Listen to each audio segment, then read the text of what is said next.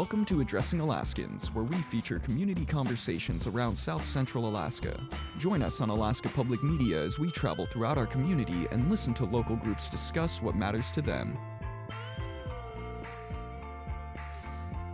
Today on Addressing Alaskans, Black in the Military in Alaska. Good afternoon, I'm Ammon Swenson. On today's show, we have a community conversation from the Alaska Black Caucus. We'll hear veterans speak about their experiences in the military. But first, let's revisit an interview I did last year with University of Alaska Anchorage professor Ian Hartman for the program State of Art. His book, Black History in the Last Frontier, covers the long history of African Americans in Alaska, from whalers who left New Bedford, Massachusetts, to soldiers who helped build the Alcan Highway. I'm wondering if there's, any individuals who you maybe discovered through your research or maybe found more about that you think deserve some recognition. Oh, there's lots. Again, I think you go through, if we start back, let's say in the days of the gold rush, the guy, one of the men I was talking about, St. John Atherton, was one of these guys who made it in the gold rush, who was quite well known. You can go back to early Anchorage's history, a fellow by the name of Thomas Beavers, who was one of the co-founders of what would become the Fur Rendezvous. It invested in a piece of property on what is today M Street, where they first held some of the early fur auctions as we were getting on into March and everything, and that's the direct descendant of the Fur Rendezvous. And Thomas Beavers was also the first paid fire chief of Anchorage, Alaska, mixed race man who came up right around the late 19-teens or 20s, and was really one of the civic fathers of Anchorage in its very early years. Can talk about the role that women have played in Alaska history, specifically Black women, which just blew me away. More recently, you've got figures like Mahala Ashley Dickerson, who was a homesteader, but also the first Black attorney in Alaska, who had this remarkable career in the 1960s and 70s. Zula Swanson was this really impressive figure who came up in the 1930s and was around right through the early 1970s. She was at one point among the wealthiest people in Anchorage, arguably the wealthiest, depends on the source that you're looking at, before the oil boom really hit in the mid-70s.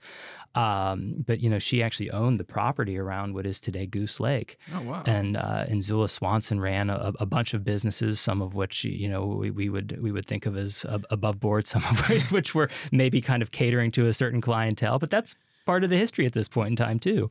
Yeah, and if I'm not mistaken, didn't she help other African Americans acquire property as well? She kind of was pushing back against some of the segregation in like these neighborhoods and stuff. She was, yeah. And so Zula Swanson's a really pivotal figure for a couple reasons. One, just because of how successful she was up here, and for another was because she did have a foot in the door of the white business community. The business community in Anchorage then, as I suspect it is now, as it is in most American cities, is dominated for the most part by white men. And here you have Zula Swanson, who had again developed some properties in downtown Anchorage and had become a real institution. She was someone who was able to, I think, shepherd a lot of recently arriving folks in Anchorage through this network of people who, otherwise they may not have had access to. So I think someone like Zula Swanson becomes this really significant intermediary. It's just by virtue of her having been here, having had a number of successful business ventures. So let's talk about some kind of specific things regarding, Black history in Alaska. So what did segregation in Alaska look like? Was it any different than anywhere else in the United States? I think that the obvious point to make here is that Alaska's demographics are going to be very different than other places in the country. I mean, the Alaska Native population was the largest numeric population of people right through the first decades of the 20th century. And so if you're looking at maybe what I would call a traditional model of segregation, where you're likely to find that are going to be in some of the white settlements that are really focused on keeping indigenous people out for the first several decades of white settlement in Alaska in the 1860s and 70s and well into the 20th century. When it comes to African Americans, what you'll find are patterns of housing segregation that usually revolve around restrictive covenants, which also, of course, would include Alaska Natives in certain instances, would have included maybe people of Asian descent, basically non-white people, broadly construed, wouldn't have been allowed to maybe live in certain neighborhoods or subdivisions in Anchorage, and the same would have been true. You can find evidence of this in Fairbanks and certainly in Juneau. Restrictive covenants, which are simply that, when you go to buy a house, you get, a deed or title to the home. And what would have happened would be upon signing that deed, you would agree to not sell. If you were to go and resell your home, that you would not sell to anyone but the Caucasian race or the Anglo race. So, the language on these might vary from covenant to covenant, but the basic idea was by entering into agreement to buy the house, you would basically then agree to a set of terms to sell the house. And so you would not be able to buy a home in a certain neighborhood unless you looked a certain way. And then upon buying that home, you would basically agree that you would keep that home in the hands of white property owners. Whereas redlining, I think, gets a little bit more into how the federal government is going to back certain types of insurance policies through the banks. It's a little bit more of a convoluted system that involves federal intervention, I guess. The restrictive covenants are tied into that system, to be clear, but they're kind of a bolster, I guess. Yeah, it seems a little bit more obvious. It's a little more blatant, I guess, maybe. Yeah, it very truly is. And the interesting part of that is that the Supreme Court had put down some rulings that actually made it illegal that just go totally ignored. So the restrictive covenants are actually you're not really supposed to get away with these really after the late 1940s, but it's not until the 1968 Fair Housing Act, a real central piece of legislation in the Johnson administration, that there's any enforcement to them. Mm-hmm. And so there's this period of time, you might think of as almost like there's this gray area in the law between the late 1940s and the late 1960s, where technically speaking, restrictive covenants are not completely legal, but yet they're also not. There's no way to enforce the level of segregation or the level of discrimination that occurs. Mm. So let's maybe talk about the relationship between, Black Alaskans and the military, and maybe kind of how some of that has kind of tied to the building of the Alcan Highway. Sure. So to go back to your question about what is similar and what is different about Alaska and its demographics and patterns of racial discrimination or patterns of openness even. One thing that I certainly think is different in the case of the African American community is that you do see, like many others in Alaska, a very sizable percentage of people who came here because of the military. Everybody who lives in Alaska, I think, knows somebody or has a family member or maybe they themselves have come up here through the military. And so what you see in World War II, and to a much lesser extent World War I. I mean, World War I, you've got the Alaska Railroad in a lot of ways is built to help assist in that war effort. But certainly in World War II, you have this enormous influx of people coming into Alaska. And this is a segregated military at the time. And so there was a real hesitancy on the part of white military commanders to allow African Americans to enter roles of combat. They suspected, actually correctly, that if they were to provide African Americans combat roles, this would bolster the case that African Americans could make for full citizenship and dismantling Jim Crow and all this other stuff. And so as a result of that, you have a lot of African Americans who end up in Alaska in performance roles, in a sense, or what we might think of as service roles, I guess would be the best way to put it. And the best example of that is the Alaskan Highway, where this is an endeavor of almost 10,000 troops, about 40% of whom, depending on where you're looking at on the road, are African American. Well over 4,000 troops of African descent are directly involved in building the Alaska Highway. Not only that, they're involved in building what is by far the toughest stretch of the road.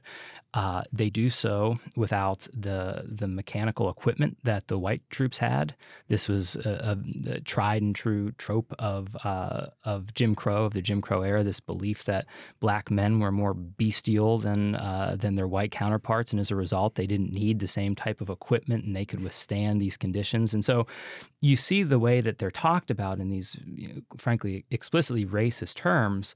And yet these men very much so participated and persisted and are responsible to this day for having built and designed and constructed and punched through the wilderness this several 100-mile stretch of road. And they did it in just 8 months. This is a road that people would think would take years and years to build. And thanks to their efforts, they were able to make it passable. I mean, it was for the military in its early years, but then, within a few years, it opened up to civilian traffic. And at the time, it was oftentimes referred to, particularly in the interior of Alaska, it was called the, quote, Negro Road, a moniker that has fallen out of favor for obvious reasons. But it is important, I think, to remember the contributions that these men made to what is this iconic piece of American history. Yeah. What kind of pushed you in that direction of being interested in kind of looking at some of these, social structures of racism and stuff like that?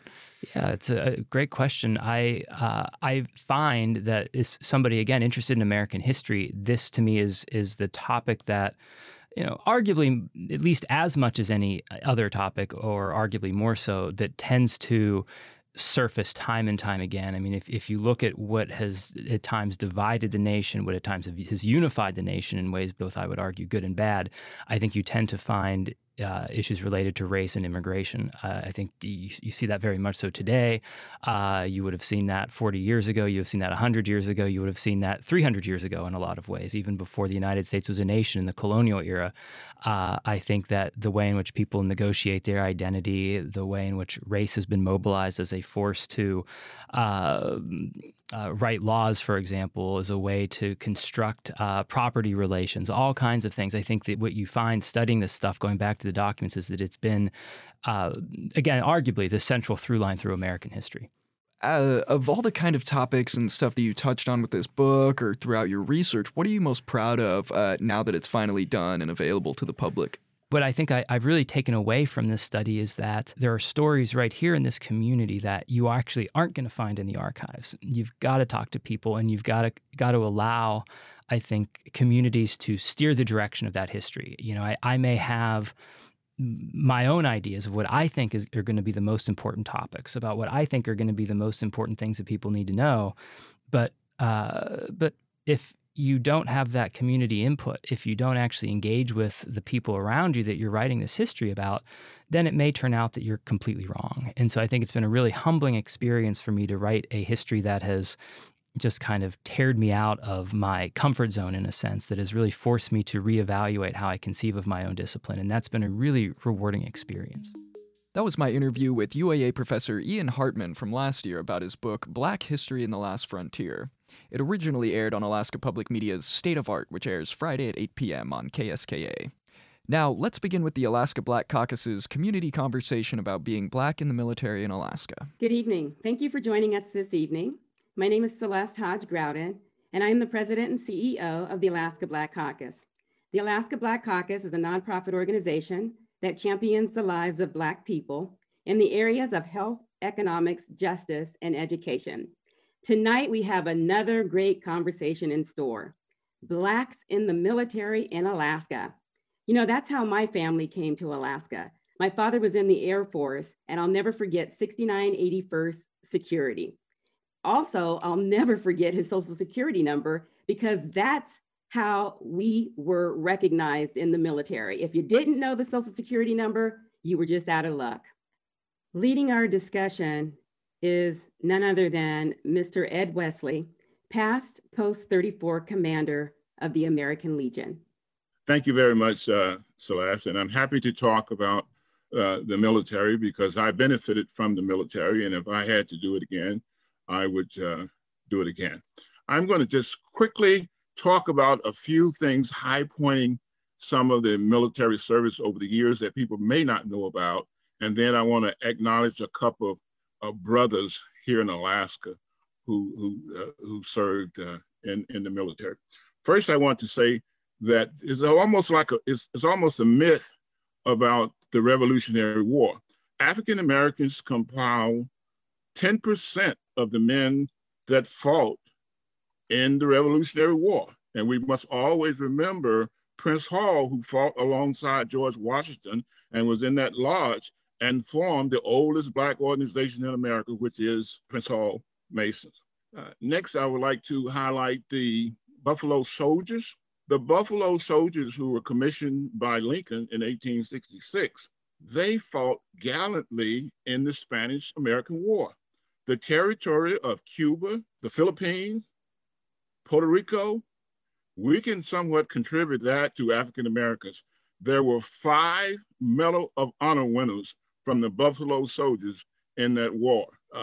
Theodore Roosevelt had the Rough Riders, but it was the Buffalo Soldiers that saved the Rough Riders at San Juan Hill in Cuba. And lastly, as I talk about a little bit about that history, I want to mention Dr. Charles Drew, what he did in World War II with the blood bank and the bloodmobile, and also Garrett Morgan, who invented the gas mask. So that's kind of on the international scene. So locally, I want to acknowledge Parnell Lockhart. Parnell Lockhart, who is in the museum down in Kodiak, served in the Territorial Guard in the 50s. He served 9 years. His brother was the recipient of the Congressional Gold Medal because he was one of the Marines that served at Montforth Point when the Marines were segregated from 41, I believe it was 41, up until Truman desegregated the military. But Jimmy Lockhart received the Congressional Gold Medal, and we will get Jimmy's information and his brother and begin to highlight and post their information at American Legion Post 34 because most people are not aware of their contribution. So with that, I would like to open it up so that others may share some of their experiences. I had a relative good experience. I was up at Fort Greely, Alaska. And I understand before that post was opened up, all of that operation was in Kodiak, Alaska. So let me just, I see some people on here. Let me see, Simon Brown, would you like to share? Thank you, Ed. And that was, I'm ashamed to say that I didn't know about Mr. Lockhart, since I'm the commander of the Defense Force, which is a takeaway from the Territorial Guard. So I'll be looking for information on him to put in my office. I'm Simon Brown. I'm a colonel with the Alaska Defense Force, retired Army officer. I just started my 47th year in uniform. There's a lot of things that Blacks in the military in Alaska have done that has gone unnoticed, but there's a lot of other things that Blacks have done that's unique for us in Alaska. I was the first one to lead an Alaska Guard force in the comeback out of Alaska. I was also the first Black out of Alaska to lead a multinational force in a war zone. And there's other Blacks I know in Alaska who have done similar things for Alaska and all over the world. But what I point out to get across is a lot of Alaskan Black youth will not join the military, the Guard or anything else. The way you make changes, the way you prove to the world that we have the knowledge, the abilities, and the ambition and the patriotism that everybody else have is being involved and being at the table. So I like to encourage all of us to encourage Blacks to get involved. And there's a lot of ways you can do it. Active military or the Alaska State Defense Force. And not only that, other things, we as Blacks must get involved. As you saw what happened in Washington, D.C. yesterday and what's been happening all over the country in the last 12 months. We must come to the table. We must be a decision maker. We must be sitting there. And the military is an excellent way that I found that I could be at the table. And I've been blessed by God to rise to the rank of colonel. So I'm at the table, I'm a decision maker, and I can make some decisions. So yeah, so I just like to encourage us to come to the table, get involved. If you don't want to be active duty and travel all over the world, which is a great opportunity. I'm sure Ed and the best can tell you, being in the military, you get a chance to travel over the world, Germany, France, England, all over the United States, and many other parts of Asia and stuff of the world. And everything is not a war zone, but it's a great opportunity to learn. In the military, you are induced to so many different careers and professions and different kinds of people. And I think most of us would agree at 18 years old, most of us don't really have an idea what we want to do. And the military is a great way to figure that out. but also, again, I emphasize it's a great way to be at the table, be involved, be in the ranks, and become decision makers. We have a lot of young Black men in Alaska who have rose to the rank of sergeant major and first sergeant. Those are decision-making positions. So encourage our young Black girls and boys to join the military. And just finish with some side notes. You can get education paid for. Your college can be paid for through that. You can pick up a career that's paid for by CASAM.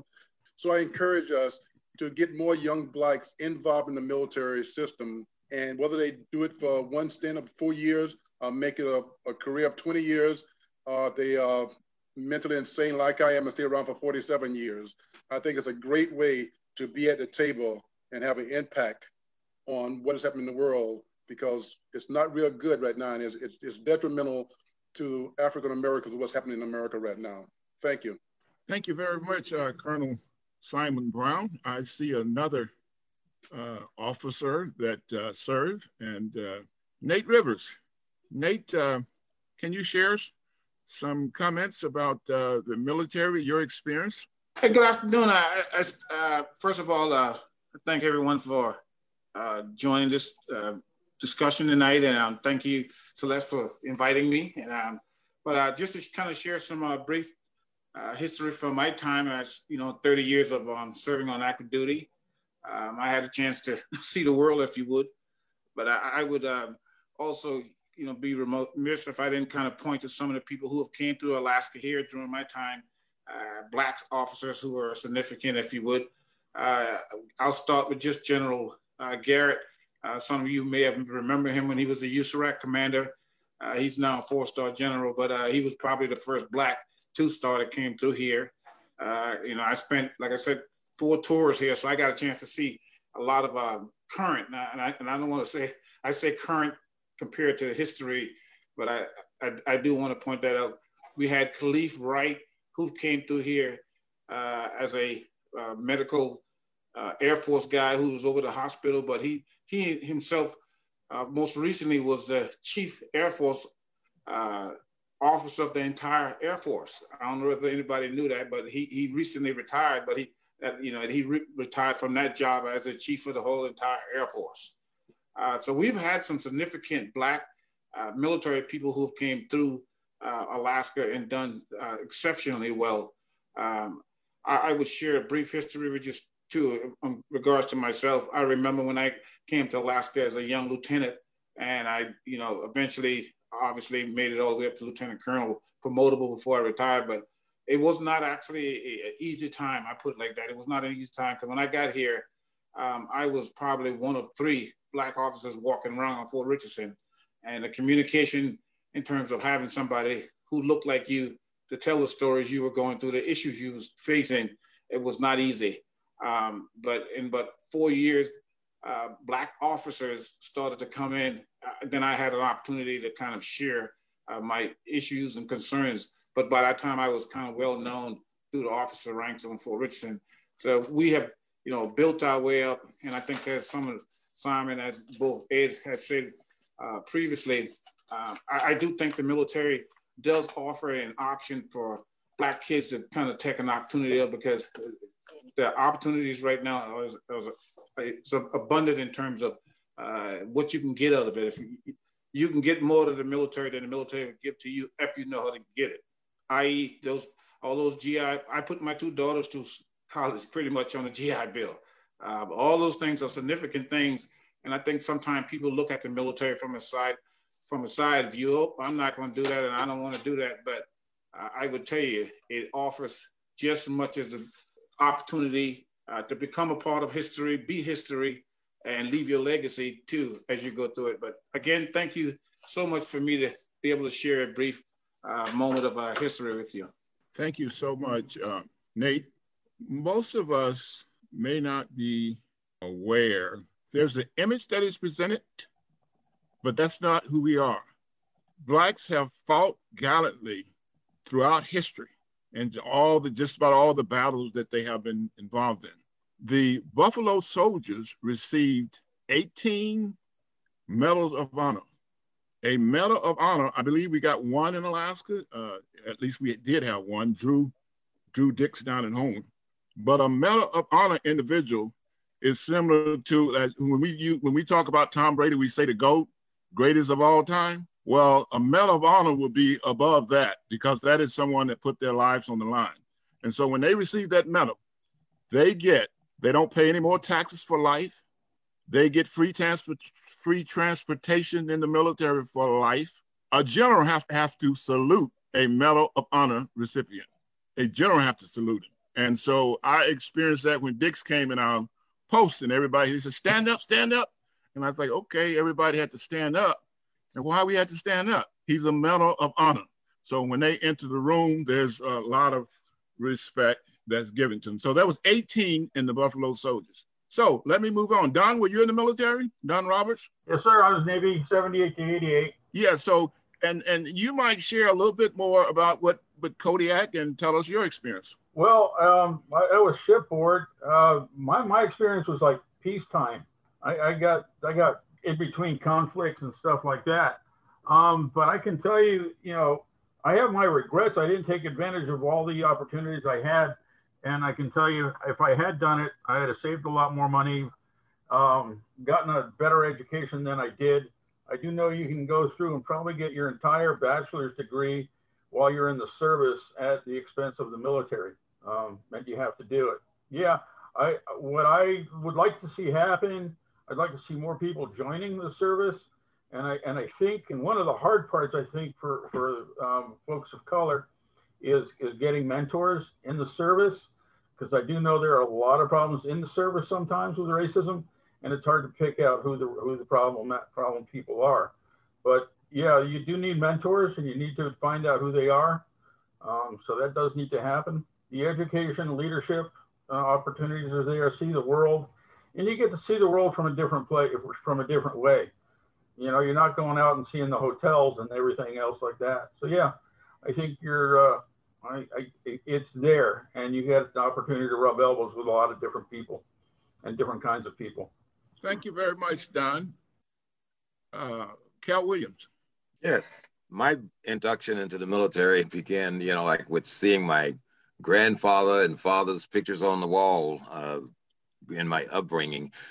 I'd like to talk about if we would consider military people, us vets, sponsoring troops, Boy Scouts, Girl Scouts. Do they still have Girl Scouts, or are they all now just called Scouts? But we need to do that, and we'd have an early introduction in our youth in the acceptance of that kind of thing. In addition, it would give them life skills and how to operate out in the woods and survive and shoot things and skin things, etc.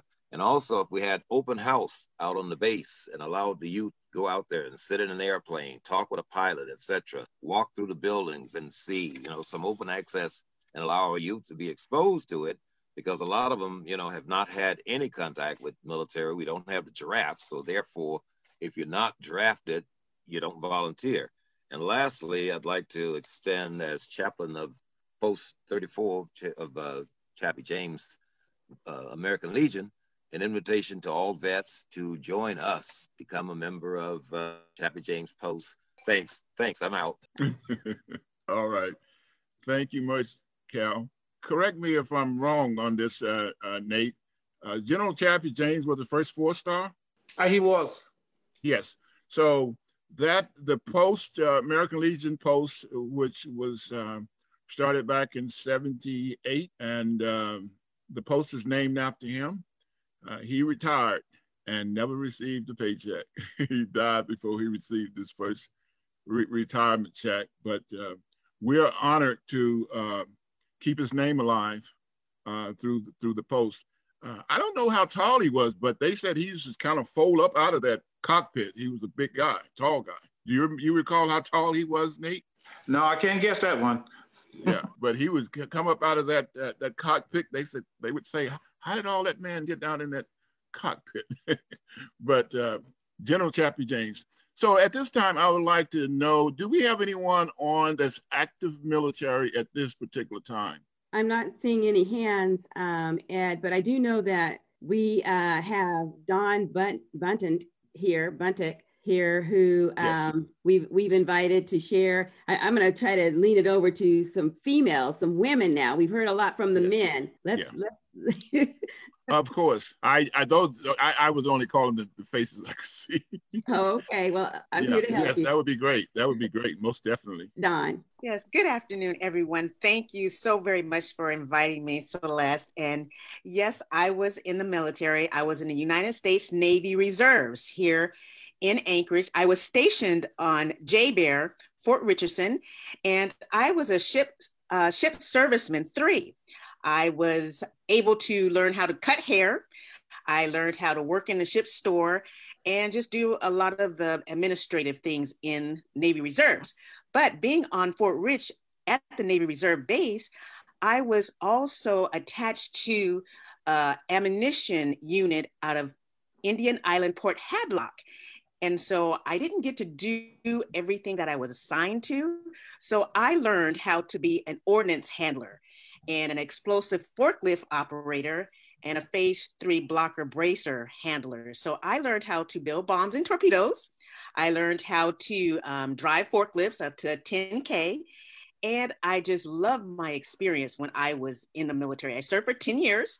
And it was such an opportunity because I was a military brat as well. And my dad was in the Air Force.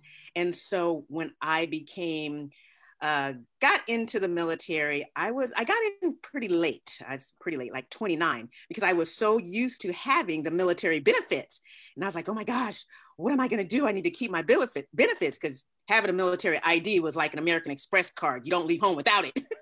And so I did get married, but my husband, he went off to different places. And so I actually raised my children as a single parent. So that's why I joined the United States Navy Reserve, because I still wanted to have that connection. And I just loved the experience that I had because it gave me leadership opportunities.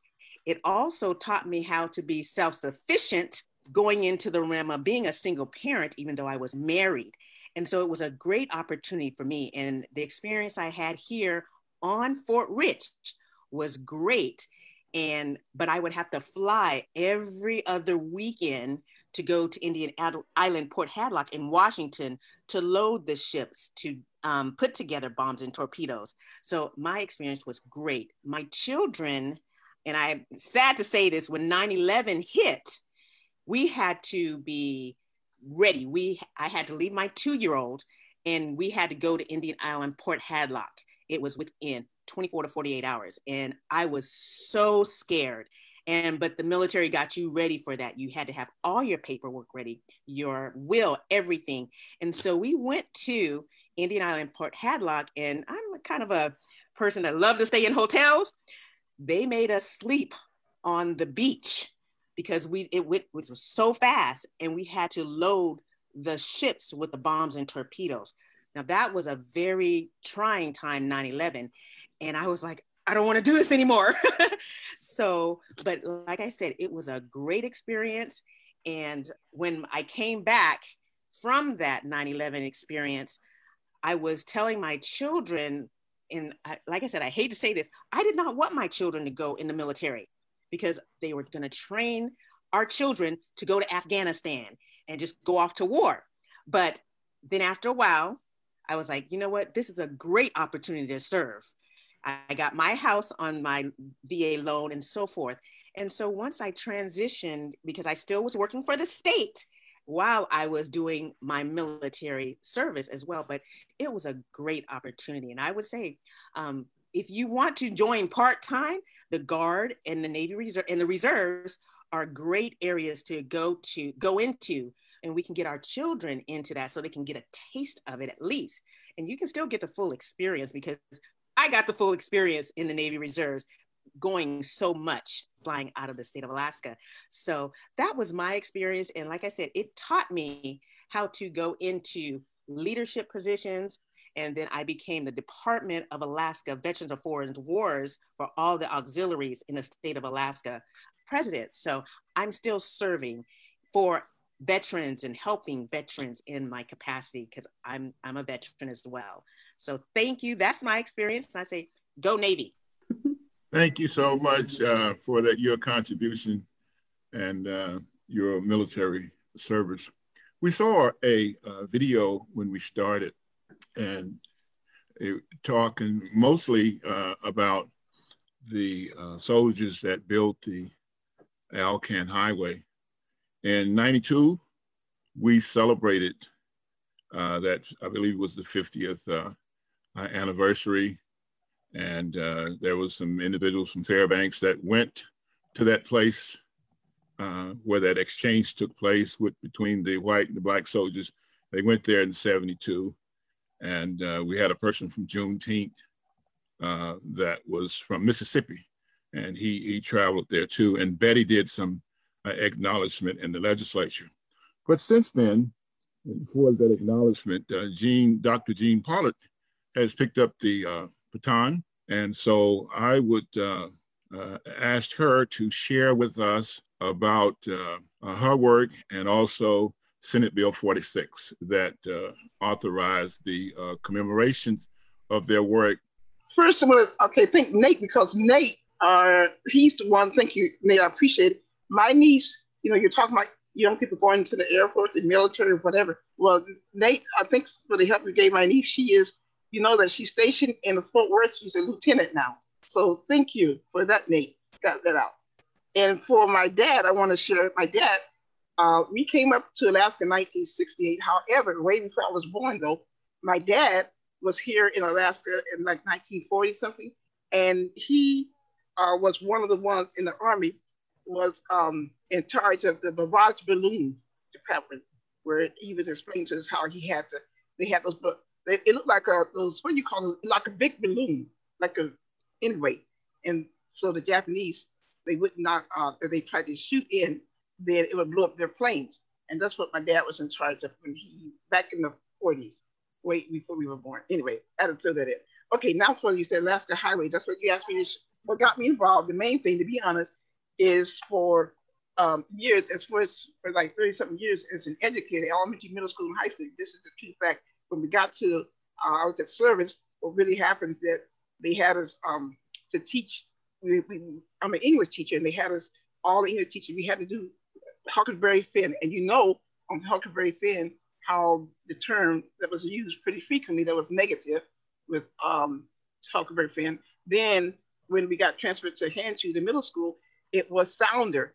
And it was a lot of racial things in there. And I decided that, you know, I wanted something positive about Blacks in Alaska to teach for the students to learn. And that's how I actually ended up really getting more involved with this. And so by the time, basically, we started this and stuff, then I knew another thing that I wanted in the school, and there's no way they were going to put this in the school unless it became a law. And that's the reason why we went through that part working. And once they actually then we had to put into a law, then we were told now, then we can put it into the school. And we have been doing that every in-service day. And that school's not in now, I know. But after that, we were teaching only the history teachers. We're moving around. So I'm excited about that, to get this history, you know, about the soldiers and just in general. I mean, there are other people I know out there, like, you know, you going through Blanche Mack Smith and all of the others, you know, that's before us.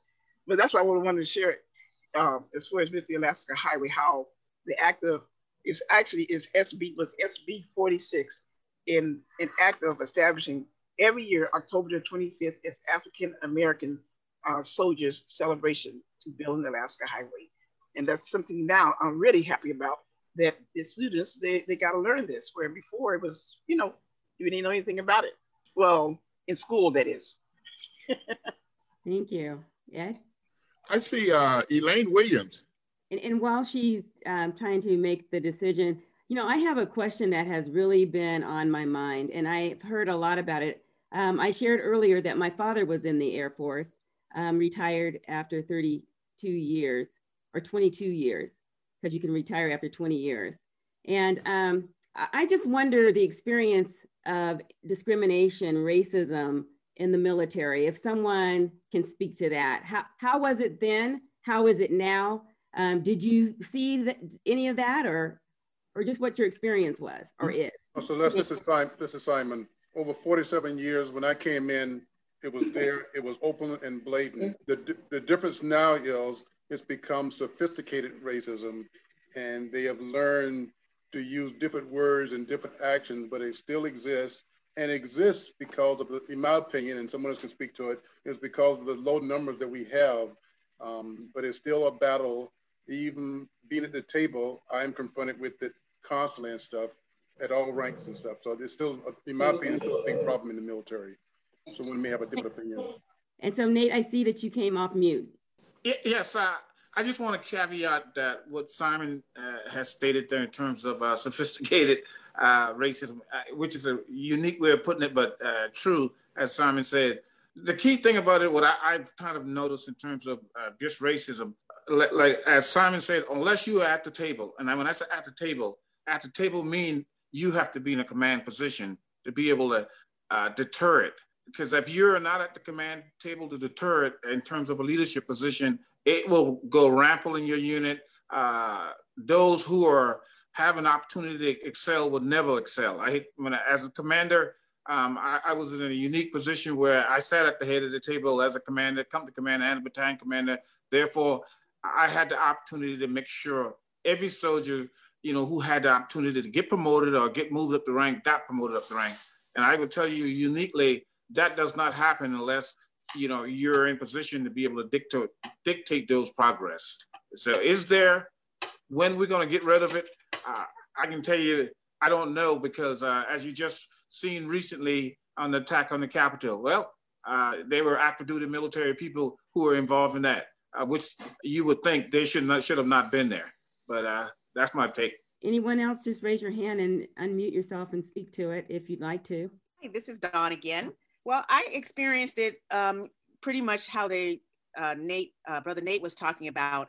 But for women, it was when we would do our taping and weighing in and doing our physical things that we had to do.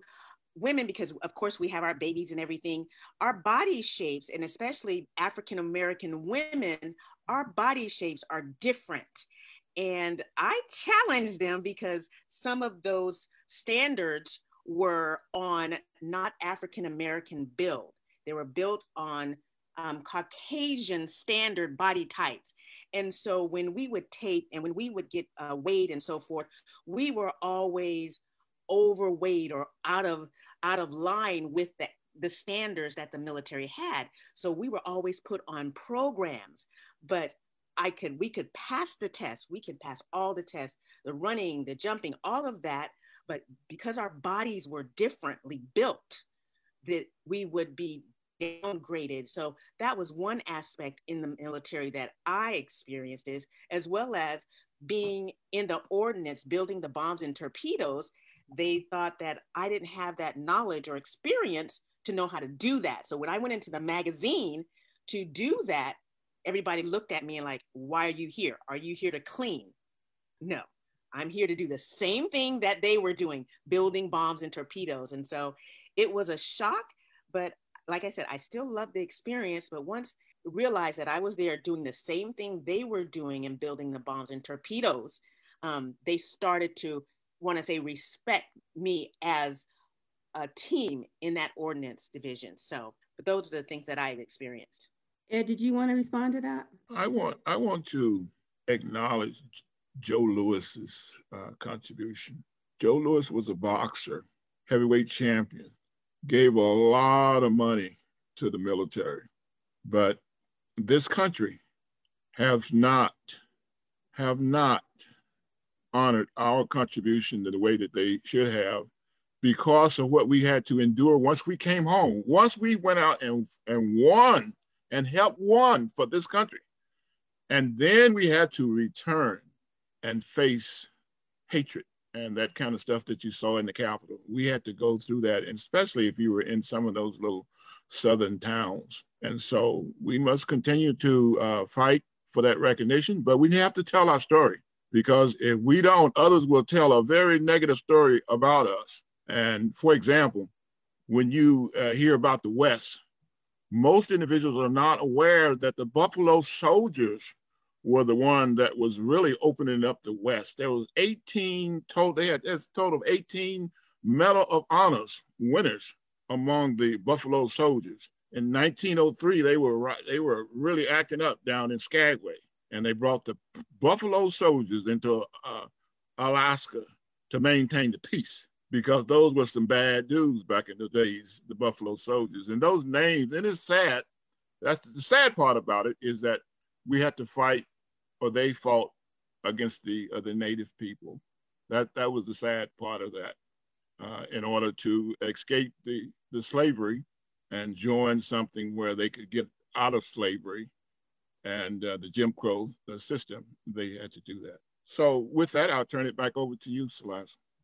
So thank you, Ed, for that. And again, I just, the question about whether or not our kids should follow in the footsteps of those that have served. I've heard comments about the need for them to be exposed and the great experience that they'll get and the benefits from serving. You can buy a house, I think I heard, and all these other great things. But what I walk away from is again, the racism. Is it, you know, you've got racism on this hand, but then you've got opportunities over here, and you weigh it all out. So I think I'm hearing that it's more beneficial to join the military than the weight of the racism and discrimination that's ongoing.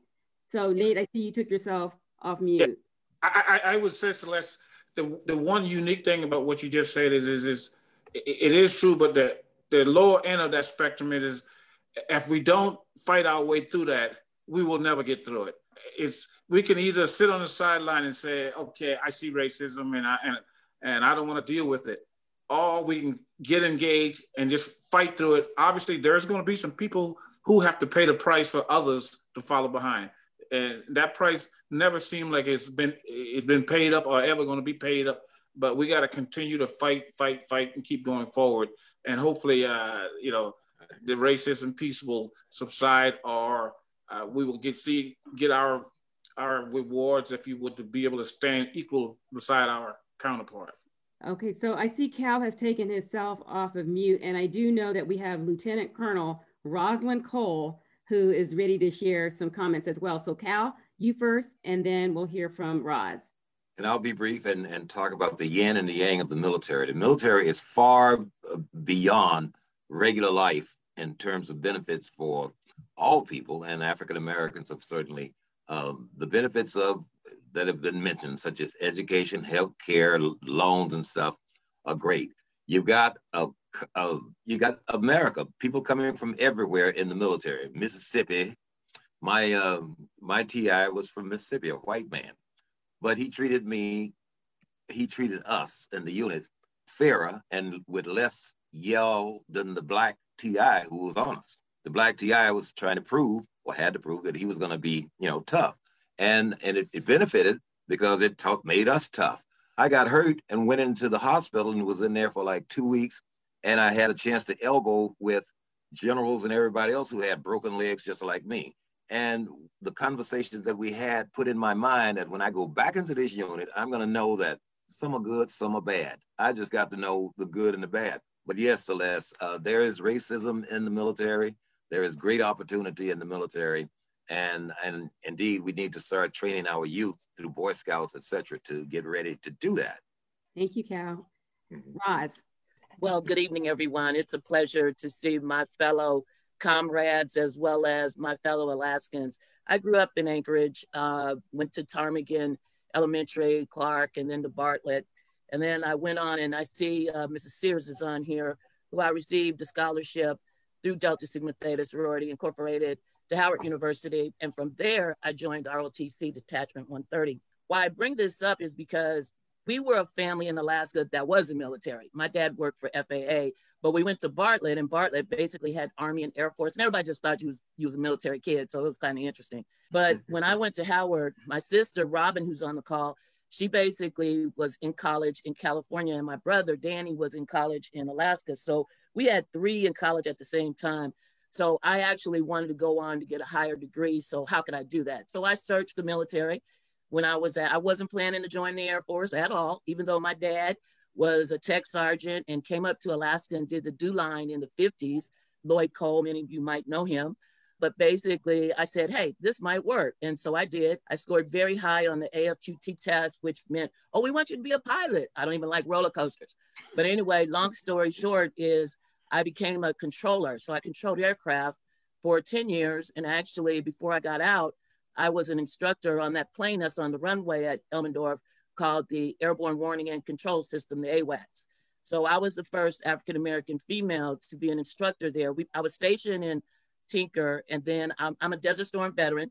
So when I came back, proud to say, my daddy basically gave me a life membership to Post 9978, which I am still a member. I'm also a member of American Legion, Post 34, DAV, and AMVETS. And so it goes on and on. I say all this to say that I'm very proud to have served this great nation. And it really bothered me what our president did for the last 4 years. So I'm not trying to be disrespectful because he still was the commander in chief, but I'm glad that I was retired because it would have been kind of difficult for me to give him that salute, okay? Because it was an embarrassment being a war veteran, and I served for 26 years. I recently just retired, which is great. I served on active duty and in the reserve, and so I was actually stationed at Elmendorf. I was the IMA, Individual Mobilization Augmentee, to the hospital administrator at the old hospital. So I remember the head Chief Master Sergeant was Capehart, who I think is still there in Anchorage right now. But I want to also share one last thing when you talked about racism. And we talked about General James. I did my paper on General James. I just thought he was all that in a bag of chips. And you guys failed to mention when he was in Libya, he used to have these pearl handle pistols on. He used to carry it on his waist, okay? Because nobody messed with him. He was over 6'5" to fit in the F4. I flew on an F4 and I flew on an F-15 before. And it is kind of tight in there. But the other thing I wanted to share was I was stationed at McChord. Now it's called Joint Base Lewis McChord. And there was the Northwest Air Defense Sector, which he, at the time when he retired, he was over NORAD. There at Elmendorf, in the middle of the base, you have the Bach building. And I used to control planes, fighters in a similar building on McChord. Anyway, when I was at McChord, not only was I controlling aircraft, I was over our air surveillance. I was over our data link systems, linking up with the Navy, whoever wanted to link up with us. I was the base basketball coach, which they wanted me to be the Air Force coach. When I was in Alaska, I played a little bit of sports.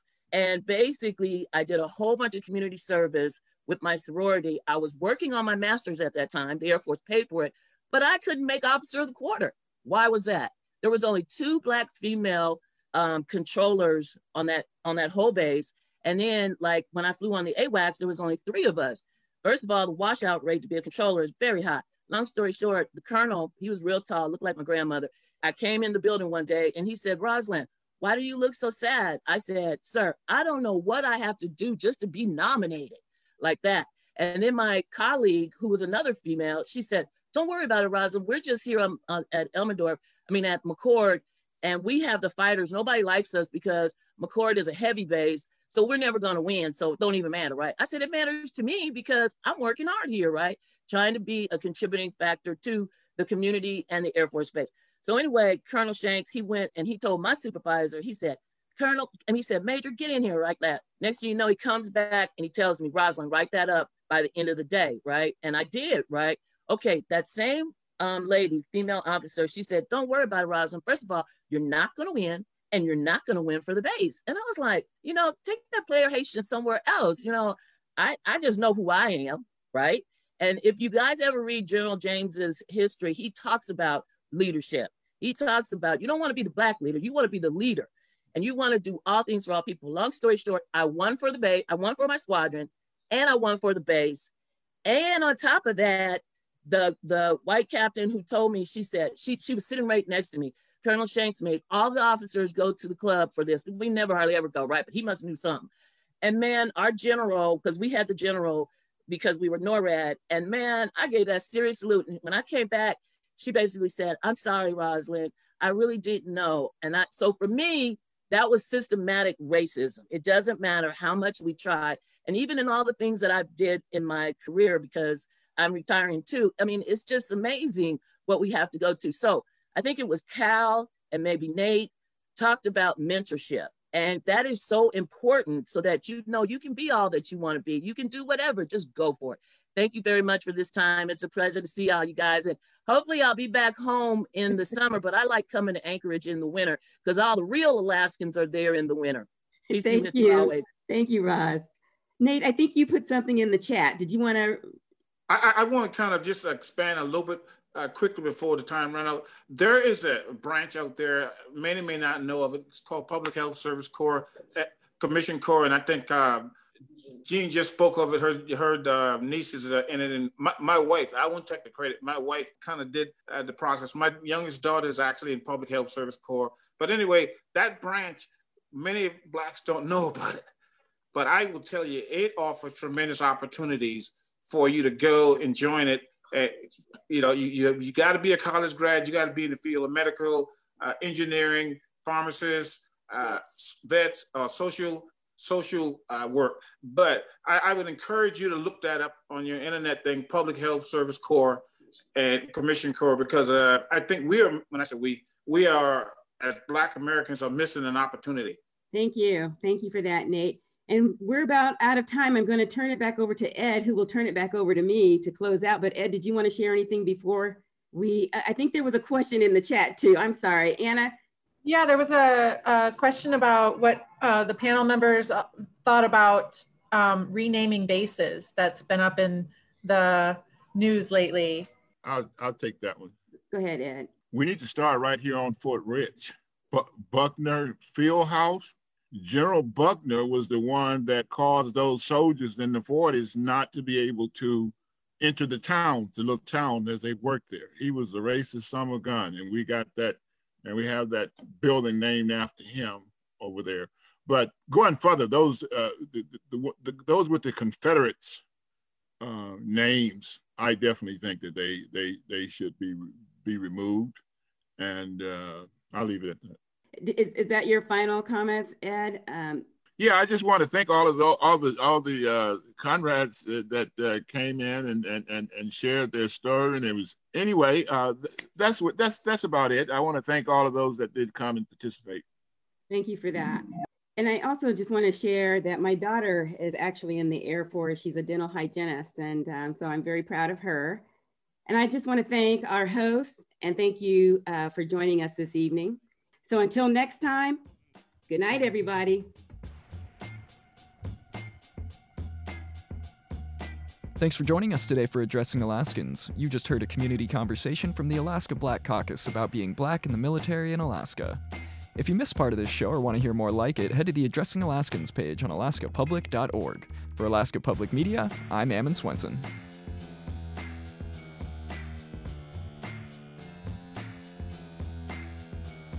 Addressing Alaskans is a production of Alaska Public Media, which is solely responsible for its content. Theme music is by Patrick Lee. The views expressed are those of the hosts and participants and do not reflect KSKA or its underwriters. To let us know about an upcoming community event that you would like to hear on Addressing Alaskans, go to our website at alaskapublic.org and click on Contact Us at the bottom of the page.